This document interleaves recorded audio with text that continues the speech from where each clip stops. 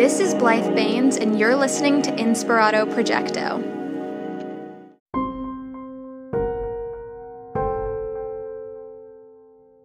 Ladies and gentlemen, we have yet another exciting episode of Inspirato Projecto. This is part 2 with Wiley Herman, one of the co-creators of the whole Jejune Institute world, which is extended to Christor Inc.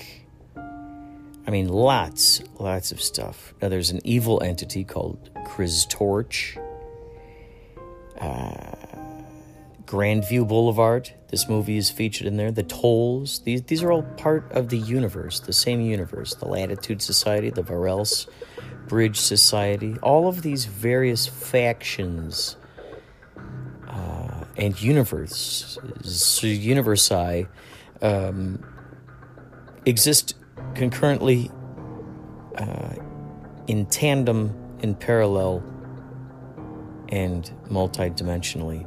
So it's quite a rabbit hole. There is the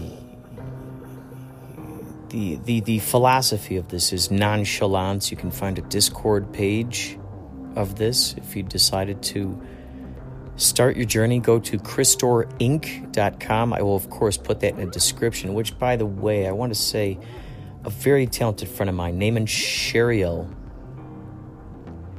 a really cool dude, a very talented musician, recently died of a heart attack. This guy was very young, early 30s, this guy.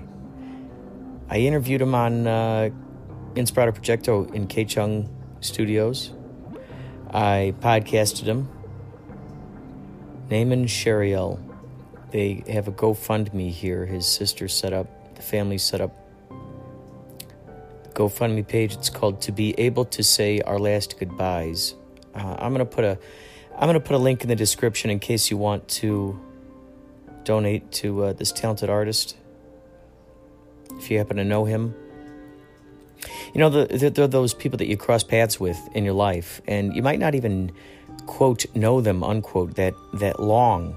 You know, it's funny. It's not really based on the amount of years that you've known someone that really builds a bond. It's really that it's the bond that you feel just at any time.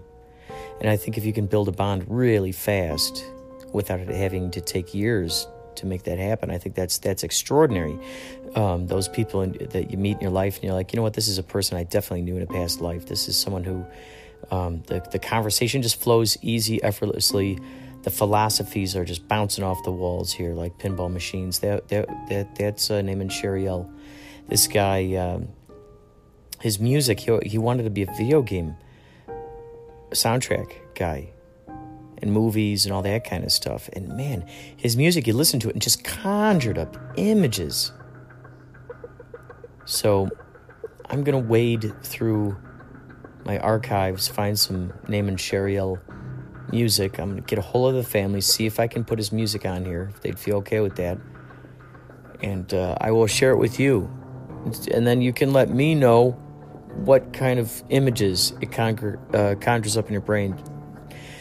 Also, stay tuned, okay? In addition to Wiley Herman, which, by the way, to be honest with you, I don't know if we're actually talking with the real Wiley Herman, or if one of the tulpas or clones or parallel versions of him.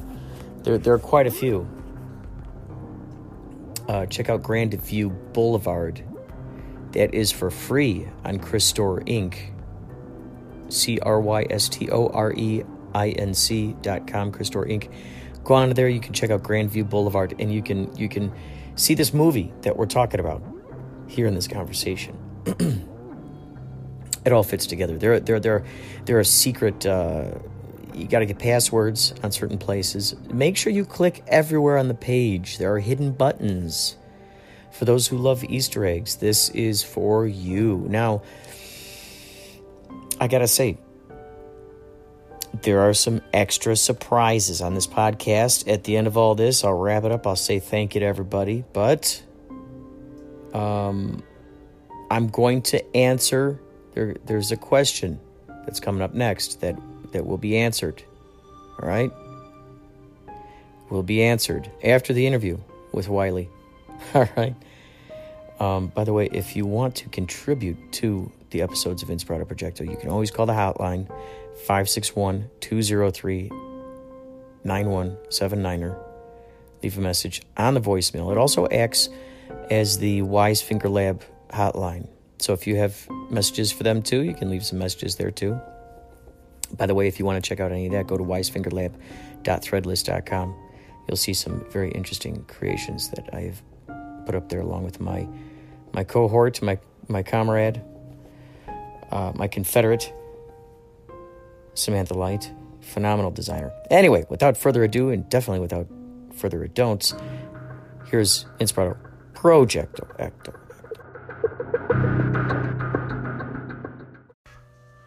Inspirato, how has COVID-19 changed music, especially, performance-wise, the venues, the DJs, the performers, the bands? I know things have shut down a lot of places, but how do you think COVID-19 is changing music? And, that could go down to even talking about composition or even performance, working with other musicians. Things are virtual now. How do you make music on Zoom?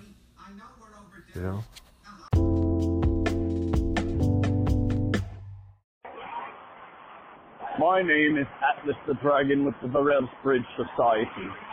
I am the ambassador out of Houston, Texas, and let me tell you something now. I really will be found. This clarity will not win the day. Crystal is going to succeed. Zort will be done with, and we will no longer have to deal with the false nonchalance that is the whole world. The Varelse Bridge Society will win, you hear me? Take my word for it. We are coming. Here's your fun fact. The average dog can run about 19 miles per hour. Greyhounds are the fastest dogs on Earth and can run at speeds of 45 miles per hour. Stay tuned to Inspirato Projecto for more fun facts.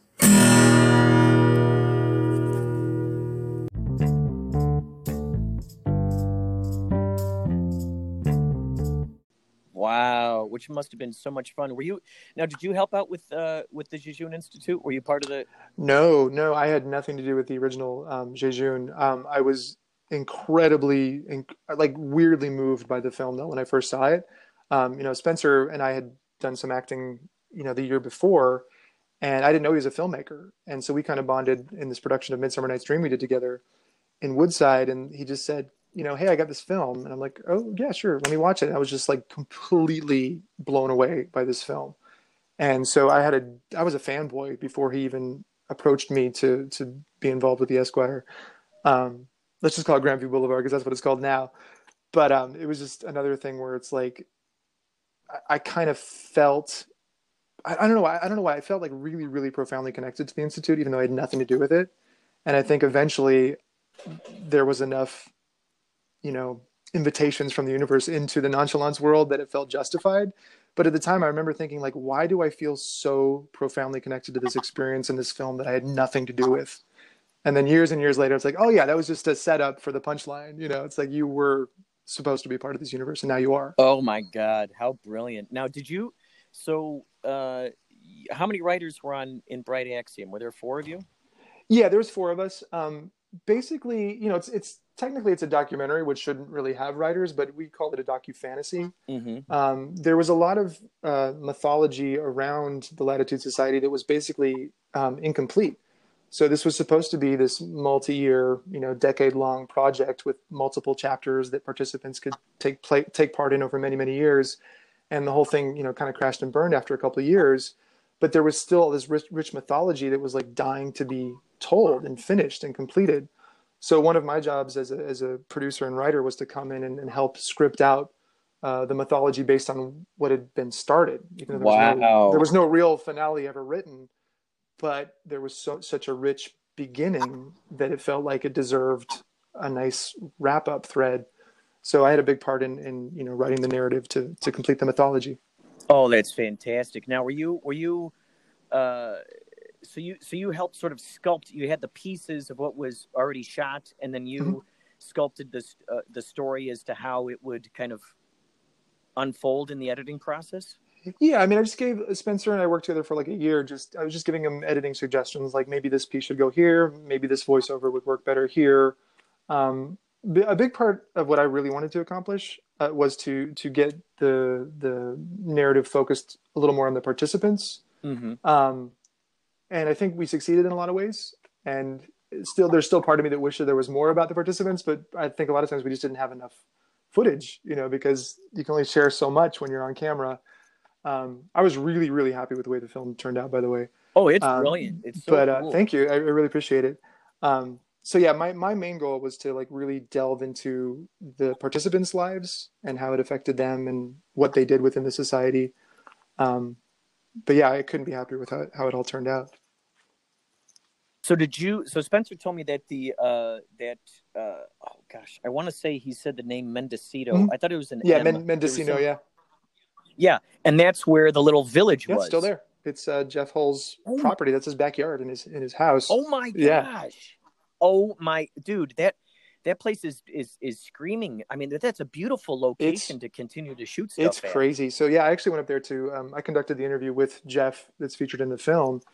And I got to stay in one of those little bungalows, little hobbit houses that he had built out. Dude! So it's crazy because it's just like screaming to be used because it's just this like abandoned, perfect, beautiful hobbit town in his backyard. Oh, God. That was made for the participants of the Latitude Society. And it's still there and it's still gorgeous and it's still comfortable. So I don't know if he's going to ever use it. Maybe corporate retreats. I don't know. Something. Oh, my gosh. You could shoot a whole... Like, I've been watching The Norseman on Netflix lately, and it was cool. I have some Norwegian in my blood, and I haven't seen any Norwegian movies or anything. So this was a cool thing to watch this TV show, and so it takes place with these, way back when with the Vikings and everything, and just from what I remember from we can pause. Whoa, sorry about that. Just what I remember from the Latitude Society. And the little villages there. I mean, you could totally shoot like a little fantasy. Series totally. out there. Of course, I'm thinking more like Midsommar, however you say it. Like it's perfect for like a cult-based, horror film too. Yes. But oh yes, absolutely. Yeah, that's just where my mind goes. But yeah, it's a set waiting to happen for sure. Oh my God! Wow. So it's just so. How many times have you worked with Jeff? Just the once, really. Just the Latitude Society, I actually took part in the Latitude Society. I participated in the what they called the books, which were like the kind of solo adventures through these physical spaces throughout San Francisco, with like underground mazes and secret passages. They're really, really cool. Oh my gosh, that's so awesome. I participated in the books, but I never got involved with the actual society element, which was outside of the books. So as far as working with Jeff, I participated in his genius creation while it lasted. And then I conducted the interview with him, and that's pretty much it. What we did afterwards, which was pretty cool, is that Jeff actually donated tons and tons of Latitude memorabilia to be given to the members of the Varelse Bridge Society, which comes out of the Chris Store Inc. Website. So they have all kinds of amazing memorabilia from the Latitude, like items and special stones, and it's really cool. Coins. So yeah, he was really nice, and he was nice enough to not only donate the items, but to pay for shipping all around the world to get these items out. We sent about 75, 80 packages around the world, full of swag for these participants.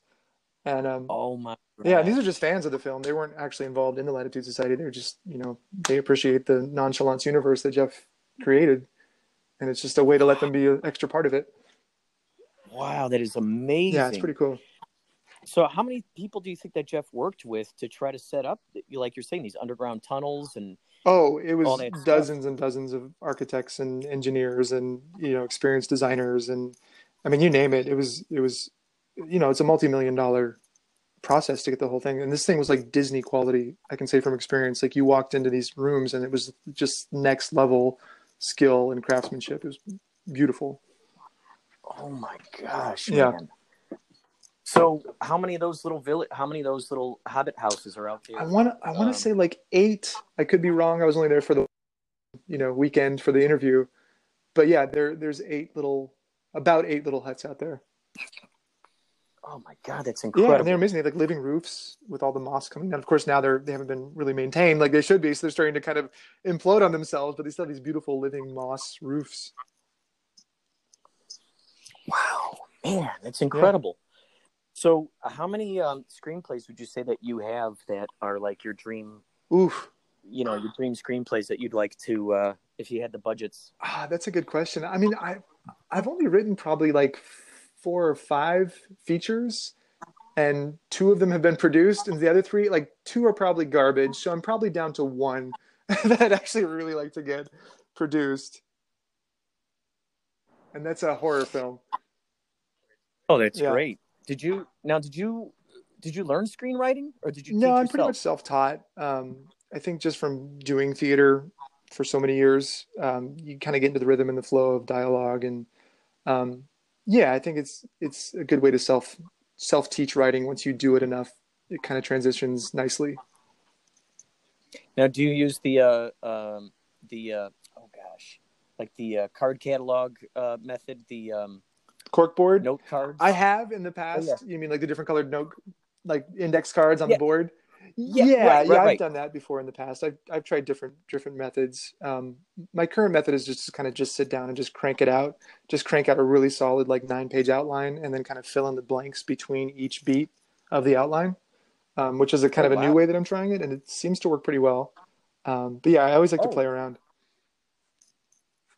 It's cool. So you got the skeleton, and then you just fill up everything else. Yeah, exactly. It's my current experiment in writing. Now, have you written plays too? Yeah. You said you wrote that one play that's sort of like a Twilight Zone type. Oh yeah, the people locked in the bunker. Yeah, that's the only full length that I've ever written. I've written a bunch of shorts that have been performed at different festivals in San Francisco, but I'm mostly a short form guy. I came from improv and sketch comedy, so like that's kind of my rhythm in general. So it takes a lot for me to actually sit down and expand it into a full length anything, whether it's a screenplay or a stage play.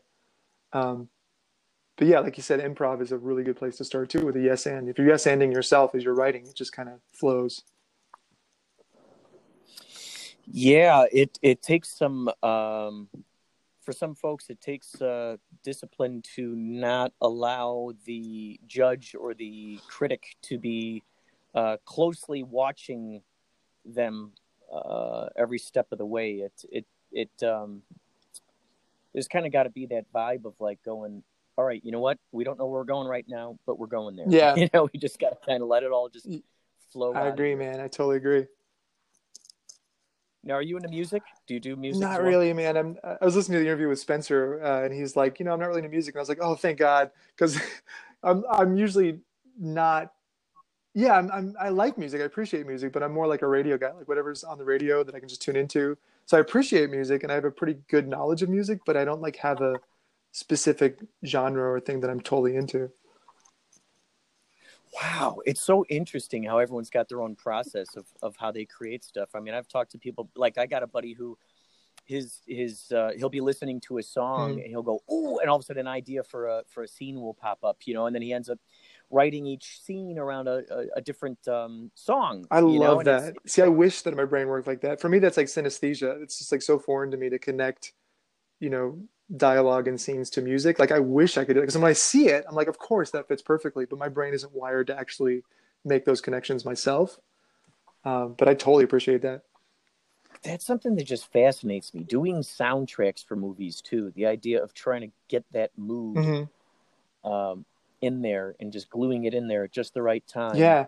Well, it's funny because like when I write, I'm pretty ADD, and it sounds cliche, but I really do feel like it's a real thing, and I have been definitely have that.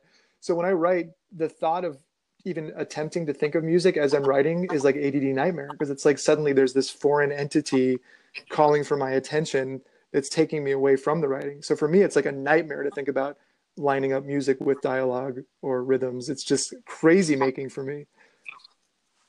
Right. So you'd view it as something that would kind of take your attention away from what you're working on? Completely, utterly. It's like kind of cringy to even think about trying to listen to music while I write, because it's like, no, stop distracting me from the writing. It's not helping, it's hindering. What do you think would be the most ideal, satisfying situation for writing for you? What would be what elements do you think would need to be in place in order for you to really just dive into Oh it? man. Oh, honestly, like as cliched as it is, like if I could actually get that freaking cabin in the woods for like Yeah. months with limited resources and just food and basics taken care of and just seclusion and beauty and nature and silence, like that would be so freaking ideal. But I got 2 kids, so that's that's not happening anytime soon. Right, right.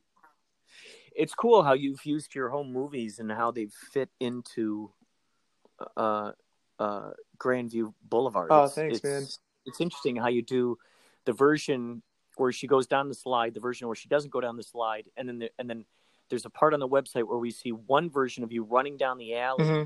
and you're like, oh, it was right around here. I swear it was right around here. And then it goes to, there's another version of you where you're like, oh yeah, here's where it The was. parallel Wileys running down the same alley.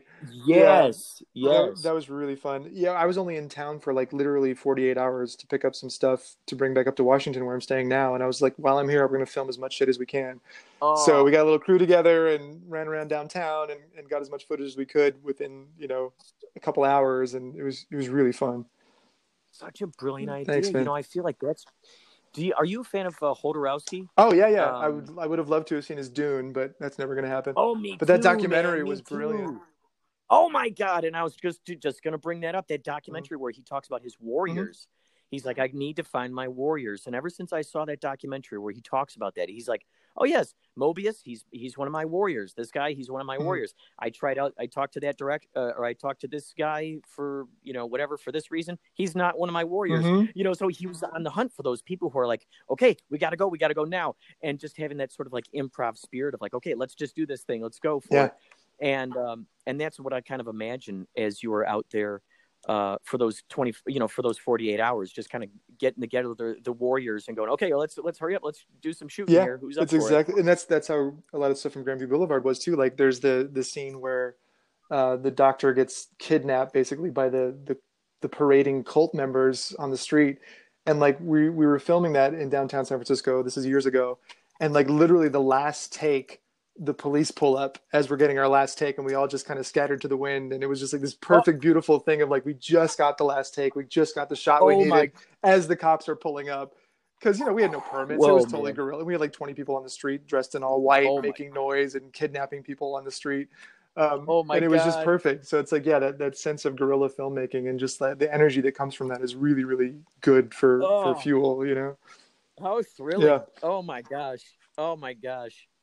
That would be a dream, is like having a class that teaches, I'm sure there's tons of them out there, but that teaches guerrilla filmmaking, how to get away with it. Oh, I'm sure there's billions of, actually I know for a fact there are billions of YouTube tutorials of varying quality, but yeah, it's fun, man. When it works, it works. When it doesn't work, it's kind of sad and terrifying. Well, and I've been thinking lately too, especially with the idea of green screen technology and that technology is getting better and better. And then something else has been popping up in my head lately is the idea of miniatures. Rather than having to rent some huge set and to build this huge set, what if you just had the little village, of just miniatures, and you shoot that close and then you use green screen, where you got an entire town basically in someone's basement. Like I get those visions of like those really cool train tracks that people build, and they build a whole, kind of like in Beetlejuice, just a whole town. Yeah. I mean, that's a whole different skill set, man. To make that look good, it's a different skill set. But yeah, if you could pull it off, man, go for it. Man. Yeah, because could you imagine, like, especially if you're just low on a budget and you're just into this, like, multimedia experience, you can go in so many directions with that. Well, you've seen the new, I feel like an idiot for not knowing the name of it, but like the Mandalorian, the effects they're using for their sets, the digital projection sets, where they're projecting the backgrounds live in the moment. There's no green screen. They're actually projecting these perfect 3D panoramic sets live in the room. And then as the camera moves, the background moves with it. And it's just seamless. crazy. It's seamless and beautiful, and it's just like that's the future. If they can make, and they will make it affordable someday. So someday you will be able to create a curved screen in your home that projects a perfect background with perfect lighting. Oh my gosh. And the background itself creates the lighting and the reflections. So it's just like, it's unbelievable technology. But that's the future. I mean, without a doubt, that's the future of filmmaking right there.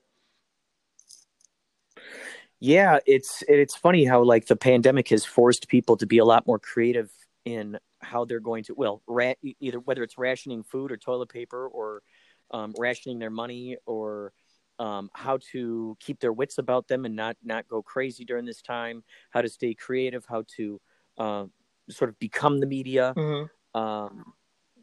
and finding ways to make it work in their favor. It's really interesting to see how the creativity has been expanded. Yeah, man. And I'll be curious to see once the pandemic is over and we have a vaccine and everyone gets back to something resembling normal, like how many things that we've learned now will actually be carried over into regular life, or if it's all just going to disappear and go back to like the normal standard giant tentpole films and then very slim independent films as far as, budget and distribution.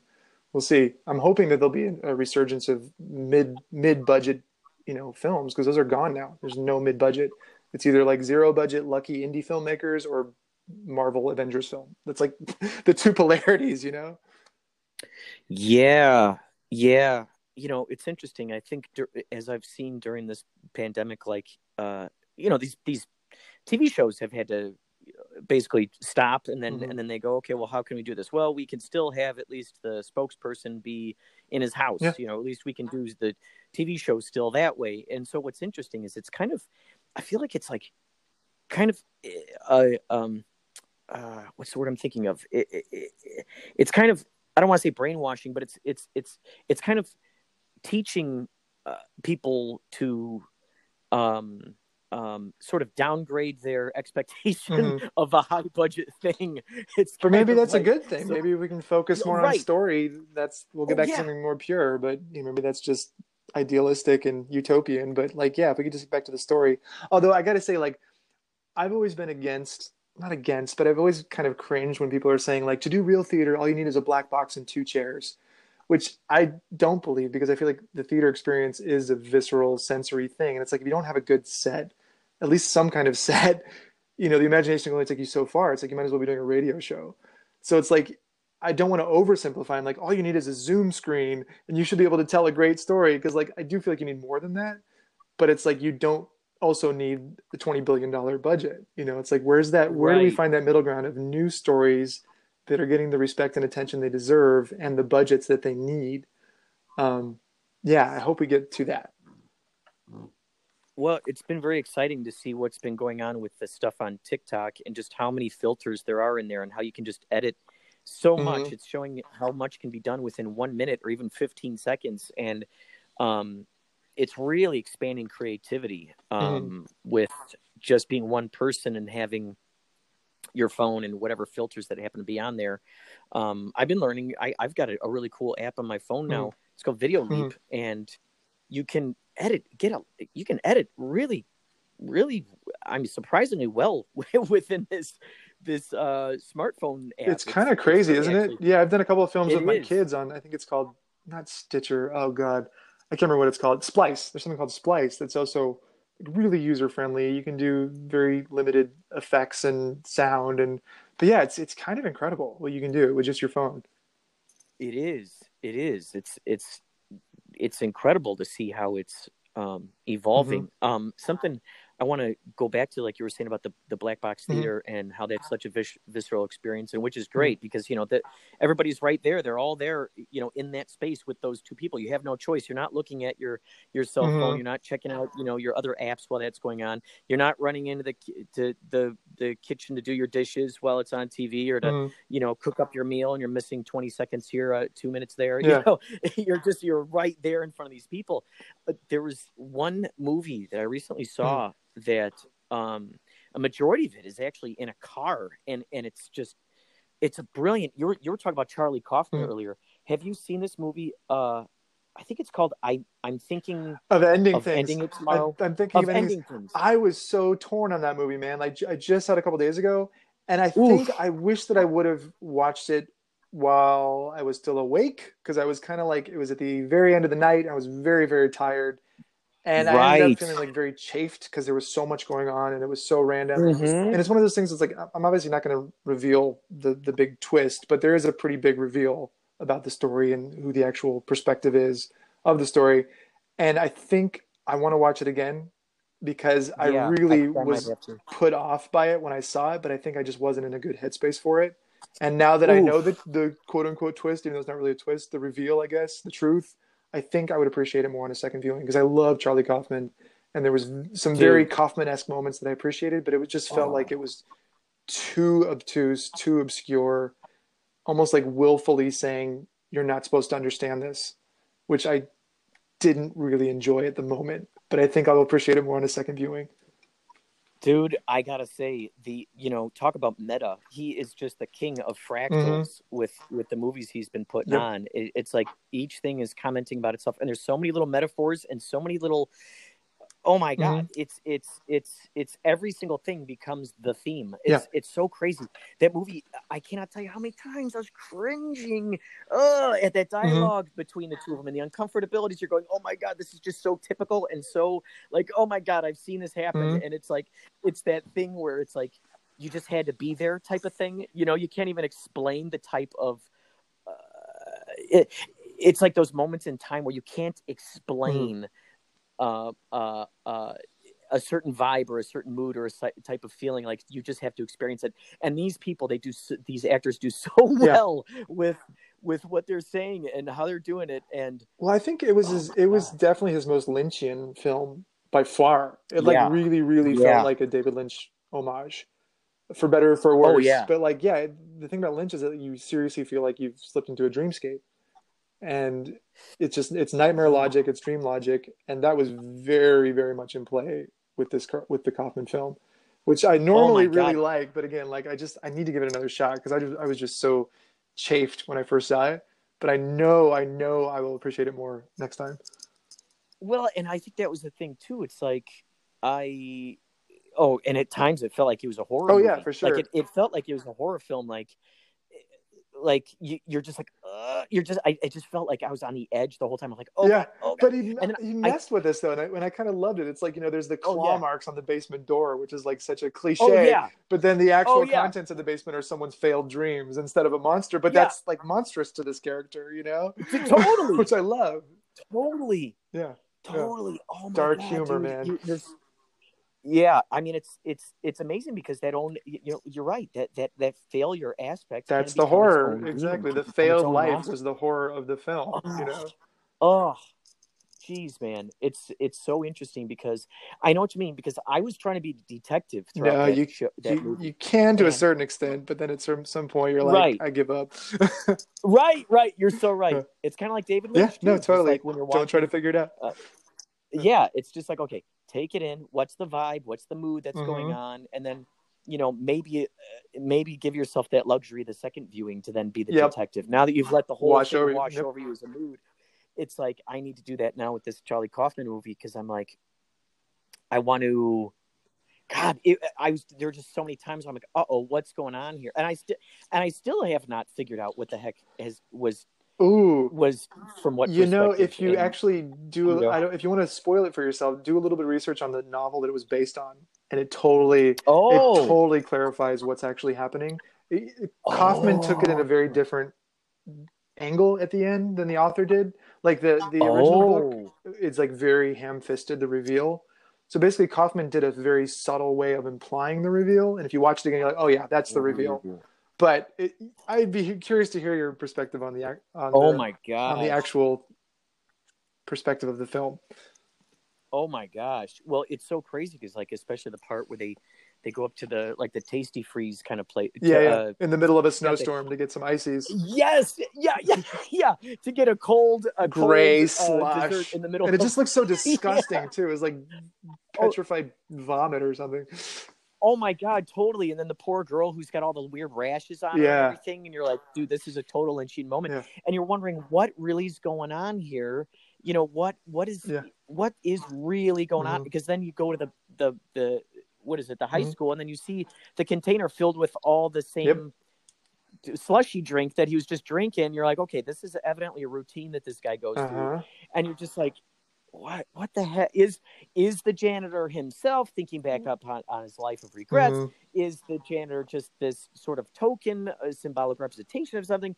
Is the, oh my God, so many interesting. Yeah. Well, I also things like that are just- taking the meta textual level outside of the film itself and like looking at the casting. Like he cast two actors named Jesse for the two leads. The male and the female lead are both named Jesse. Oh my So God, it's just dude, like that's how right. much of that is intentional, or was it another synchronicity that he was just going with? I don't know. I love like really pulling it back and seeing how many levels and layers there are. Oh my gosh. Well, it's interesting because here you have a character who's thinking about killing himself, and then here you got this other character who's living with all these regrets, and the girlfriend who's just thinking about constantly- ending things. So like, what is Right. ending things, right? Relationship, life, Right. is it the same thing? Right. Oh God, that's a good. Yeah, exactly. I'm thinking of ending things, and you're going, what are those things? Yep. And then here you got the guy who's not ending things in the sense that he's carrying his past around, all of his regrets with him all the time, and that awkwardness of, oh my gosh, it's just okay. Now you made me want to watch it again. Oh my God, I know. Through all of its cringy moments, I mean, I would love to know how much percentage of that movie takes place in the car, because that was. I think it's pretty much It's like pretty much Act 1, Act 2, Act 3. It's like Act 1 car, Act 2 house, Act 3 high school. I think it's pretty evenly spread, but it's a long movie. It's a long movie, so I think it's not going to be exactly 1 Act 2, Act 3 Act, but it's essentially the entire first third of the film is that car.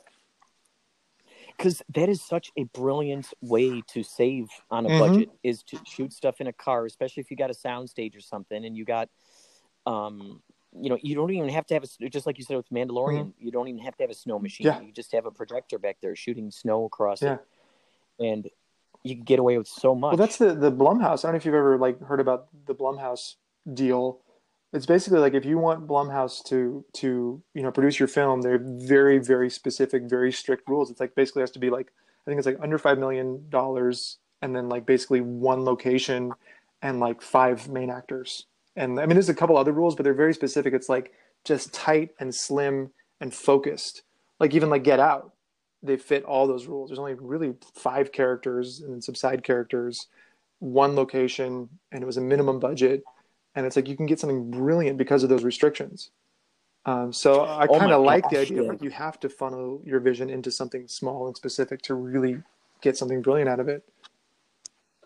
It's fun because it really definitely grows that creativity. When you have a lack of funding or certain things that go, okay, you can only shoot in this corner of the house. You're going, oh, okay, what could happen here in this corner of the house? Yeah, exactly. Then you have a short film called Corner of the House, which goes on YouTube and then disappears. Oh my God. Yeah. It's just it's so cool because when you do end up getting a budget, from being someone who's used to working with no budgets and having to expand your mind with going, well, we don't have that, but we do have construction paper, so let's cut this out of here and do that. And so then when it does come time for a budget, holy cow, I can imagine just how much farther you can stretch it out. Yeah, well, maybe someday I'll get a budget and I'll tell you how that works out. Well, so for instance, with this horror film that you got, would that fit within the Blumhouse? I mean, it would. It's probably a little too ambitious as far as locations. I mean, it could be done in maybe a couple locations, but as of right now, it's basically it takes place in a small mining town, and I'd hate to take the fun out of the town and turn it into the church of the town, which I'd probably have to do. Right. So I'd have to do some major refinements to make it fit that mold. So it's probably a little too ambitious for that. But man, if I could do that, I would. Wow, man. That would just be, getting to that point where you're going, okay, I'm going to Frankenstein my cast and crew together. This person, that person, this person, that. Here's this cinematographer, here's that actor, here's this soundtrack guy, here's that location. Yeah. That would just be, gosh, man, that would just be astounding. Yeah, here's hoping someday. Yeah. Oh, yeah. So, what are some of your favorite genres in addition to horror? Sci-fi. Like I said, my main thing is like sci-fi and thrillers and action. I mean, just basically anything that's like visceral and cinematic, I'm really into. Um, yeah, I mean, like when I say I'm a movie guy, it means like that theater experience of a full crowd and good projection and good sound. Although obviously we haven't been able to do that in months, but like I love the cinematic experience of going to movies and experiencing those kind of stories. Wow, man. I mean, it's strange. Things are slowly opening up in their own special way for people to see movies together in theaters again. And I read an article about a couple who spent $150 to rent a theater to watch Tenet in IMAX, which is oh my like God. nuts. And they said it was totally worth it, but also really awkward. And like they were questioning the entire time what the hell they were doing. But it's like they said it was the only way they felt safe to see the movie they really wanted to Oh my see. So they God. kicked down $150. The deal was you could have up to like 20 or 30 people for $150, but they didn't really want anyone else to be there. So like, let's just make it a really expensive date night. And they did it. Oh my gosh. Yeah. Incredible. Yeah. Wow. Now, with Chris Story here, so I mean, I can only assume you guys probably have a lot more planned that you're going to be unfolding for this? Yeah, we do. We're actually we're working on a new film that's going to tie into the Christor / Nonchalance universe.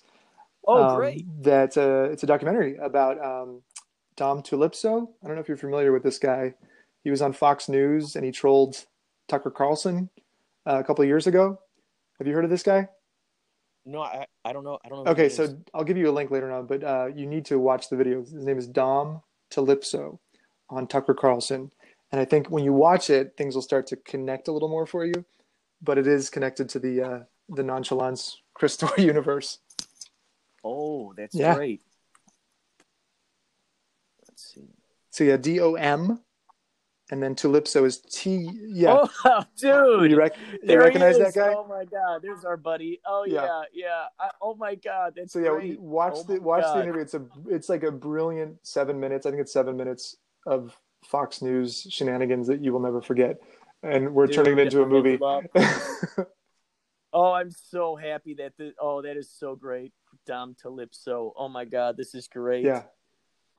I'll definitely watch this later. I think this is so cool that he was able to get onto that show. And oh my God, I've been a huge Andy Kaufman. I think I'm gonna say I've been a huge Tucker Carlson fan. I was like, no. I'm a humongous Tucker Carlson fan, so I'm glad that Dom got on the show. I'm a huge Andy Kaufman fan, so this is totally something that I think Kaufman would be proud of. Yeah, and part of the documentary is going to be a focus on media hoaxes of the past and what that does for society to alleviate stress and to bring a little absurdism into our painful existence. Oh my gosh! It's so much. Oh my gosh! Have you heard of Alan Abel? Yeah, he's gonna get a little cameo. Not the real guy, but yeah, he's gonna get some screen time in our documentary too. Oh, that's good. Yeah. Alan Abel. Oh my God, that's so good. Yeah. Alan Abel was just such. Oh my God, I had the pleasure of interviewing him, and he just told me so many of these crazy hoaxes that he did that were just so cool. And if you get a chance, you probably already saw it, but I think it's called Abel Races Cain. It's a whole documentary about his crazy hoaxes. His daughter put it together before. I have not seen that yet, but I definitely will check it out. Oh, it's so much fun. And he was one of the original guys doing fake news stuff out there, just to show people like, look, you guys, you can't always trust your news sources. You don't know what their motivations are or who's paying them, or exactly. You never know. Well, yeah, the tagline for our film right now, it's called Demand Protest, and the tagline at the top says it's all a hoax. And when we mean it's all a hoax, we mean it's literally all a hoax. So basically, when someone goes on Tucker Carlson as a hoax, he's just pulling a hoax on a hoax. So we're going to really explore. And again, it comes back to the meta commentary on like, what is a hoax? What are the definitions of a hoax? And if a corporate broadcast fits all the definitions of a hoax, then why is it not a hoax? Wow, that's absolutely wow. That is so true. So yeah, I think you'll appreciate it. It's going to be fun. Wow, man, this is great. Thanks. I'm so glad that you guys are partners in crime and the surrealists that you are. Thanks, I'm glad man. that you're you're inviting the rest of the world into your universe that you're cobbling together here. I appreciate it, man. I hope it keeps going on for a while longer. Oh my gosh, dude! I definitely, I think it will. I mean, there's more and more people I'm noticing in the media. There's a lot more media that I've noticed unfolding through the years that is getting a lot more loose with its surreality and absurdity in things, and it's becoming much more of a commonplace kind of thing now. I think thanks to Tim and Eric and a lot of Adult Swim type humor, it's enabled a lot more acceptance of that kind of thing, where you're watching a movie and suddenly there's a character in there who's a 2D cartoon and nobody says anything about it, and that's just how it is, and that's, there you go, and off it goes. And then the next scene, the best friend is a puppet. Oh, okay, yeah, sure, yeah, have some coffee. And it's just, that's just how it is. And so it's cool because we're seeing a lot more of this acceptance of such committed absurdity, and especially with the fact that Dispatches from Elsewhere made such a big splash and made people take notice of that, which ideally people are starting to look, that's inspiring a lot of people to dive back into the Institute, diving into In Bright Axiom, of course, Christor now. And that was kind of a beacon, I think. Yeah. I'm still shocked that show even got made. It's just so out there, and it's totally in my wheelhouse, but I would never think that, a network like AMC would pick it up, and they did, which is amazing. Oh man, because it's just it's so cosmic minded. There's just a high vibration to it, for sure. And that's what you guys are doing, which I just think is just so great, because you're blurring the lines between, it's like with improv, when you break through and make the audience part of the stage. Now it's like, whoa, where's the stage end? Where does the audience begin? The audience is now on the stage. The stage is now in the audience. Yeah. Now it's like, I'm unexpectedly participating in this reality here. How is this happening? That's kind of the definition of Christor too. It's like the Discord community is creating, whether they realize it or not, they've been creating the story and the narrative of Christor for 4 months, just by giving their own theories and questions and ideas. We've just been metastasizing all of that and turning it into the narrative for the characters. And it's really fun. It's just like this total symbiotic relationship of the storytellers and the audience kind of interweaving, which is really fun. Wow, what a great way of going about doing it. I remember when Lost was on and how many people had all their theories about it. And I can only imagine those writers looking in on the forums and blogs and whatnot, going, "Oh wow, okay, they're expecting us to do this. Okay, let's zag instead of zig, or let's zig and zag. Let's bring some of that theory in there." And it's such an interesting thing, and those who are coming up with these ideas and backstories and all that stuff, they must get such a kick out of seeing how that comes to fruition. As it all unfolds. Yeah, it's fun to watch them react on Discord in real time too. Oh my gosh, I've just joined the Mesmer and Braid ARG that's going on, and it's my first time actually signing up with Discord. I got to get a hold of I got to get into the Christor Discord. Oh yeah, it's Nonchalance. I can send you a link, but the name of the Discord itself is Nonchalance. Oh good. Oh good. Yeah, check it out. Oh my god. That is so kick-ass. So are there any other projects, any other things that you'd like to promote here? I figure we should probably wrap this up here pretty soon. Well, The Tolls is going to premiere on Dust. I don't know if you're familiar with Dust. It's an online sci-fi platform. Hopefully by the end of the month, we'll see it on Dust. So if you want to subscribe to Dust, you're going to see The Tolls there. And you can also see it on Facebook. And then Demand Protest, we're just working our butts off on that one right now. Oh my gosh, that's so exciting. Thanks. Well, I definitely would love to interview you guys again once that all comes about. Yeah, I'd love to, man. Get promote that out there in the world. Now, if there's any way that you want, what sort of websites or Instagrams or any way that you want people to check out what you have going on, or a way of contacting you? Okay, well, the good way to introduce yourself to Christor is actually either through ChristorInc.com, which is CRYSTORE Inc.com, so ChristorInc.com. Or if you really want to get the whole ARG meta element going, if you go to thetollsfilm.com, The Tolls actually has a couple rabbit holes in their website that goes to Christor. So basically, you'll learn about my character's connection to the Jejun Institute and to Octavio Coleman through the Tolls website. So the tollsfilm.com is also another gateway into the whole metaverse of nonchalance. Boy, oh boy. Wow, man. I think these stories are exactly what are needed right now to give people an alley-oop out of the slumps and look towards the magic that's going on. Yeah, I really appreciate that. And yeah, again, it just comes back to play. Like, what are we going to do to get people in touch with their sense of play? Then we're doing our job right now, Gosh, man. Wonderful sentiments. Thanks. Man, Riley, it was so kick-ass to talk you to you, too. man. Thank you so much for all the inspiration. And I'm going to divide this up into a couple of segments so we can parse out all the extraordinary information. Yeah, for sure. That you've so graciously provided here. Thank you, man. Yeah, and just I'll keep you updated and I'll send you some links and let's just keep in touch. Awesome. All right, man. All right, cool. Talk to you soon. Bye. All right.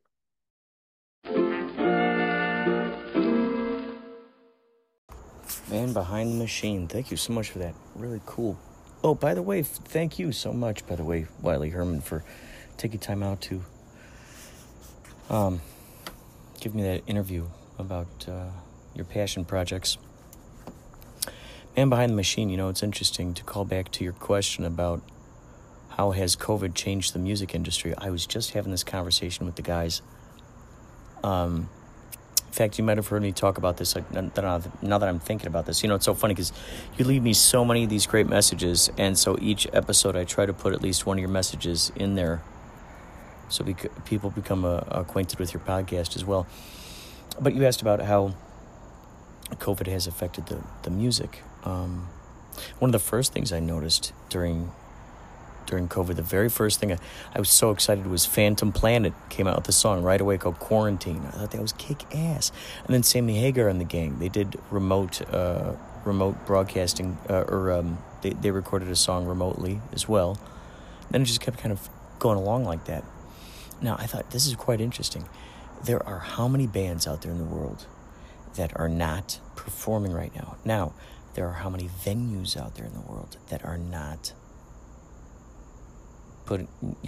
allowing bands to perform there. So that means very few bands are performing. That means very few venues are open.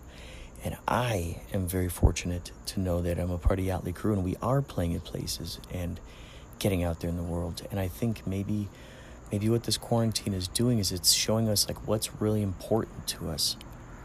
What are really, let's cut out the frivolousness and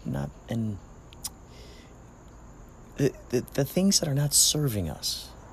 Let's cut out the things that are just not serving us. The things that, right now we want to feel good. And this is my theory anyway as to why Yachtly Crew is playing, is because we're playing love songs, we're playing positivity, we're trying to bring people together. It's making people think about happier times.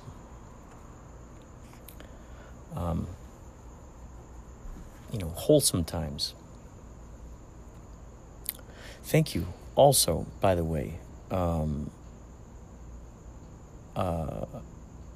ambassador from the Texas division of the Varelse Bridge Society. Thank you so much for that very important message.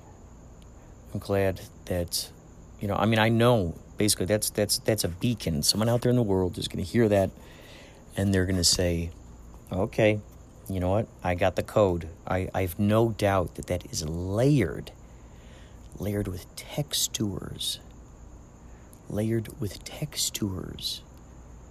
and succulent zestiness of codes and classified documentations. If you sped that up, I would not be surprised if it went beep, beep, beep, beep, beep, beep, and it made some sort of Morse code. So thank you, sir, for calling. I appreciate that. Thank you, Henry D. Horace, another extraordinary fun fact. And we're going to close out tonight's show with Pauly Shores, ladies and gentlemen. My brother in Yachtly Crew, Pauly Shores. Take it away, boy. Take it away. Take it away, ships ahoy.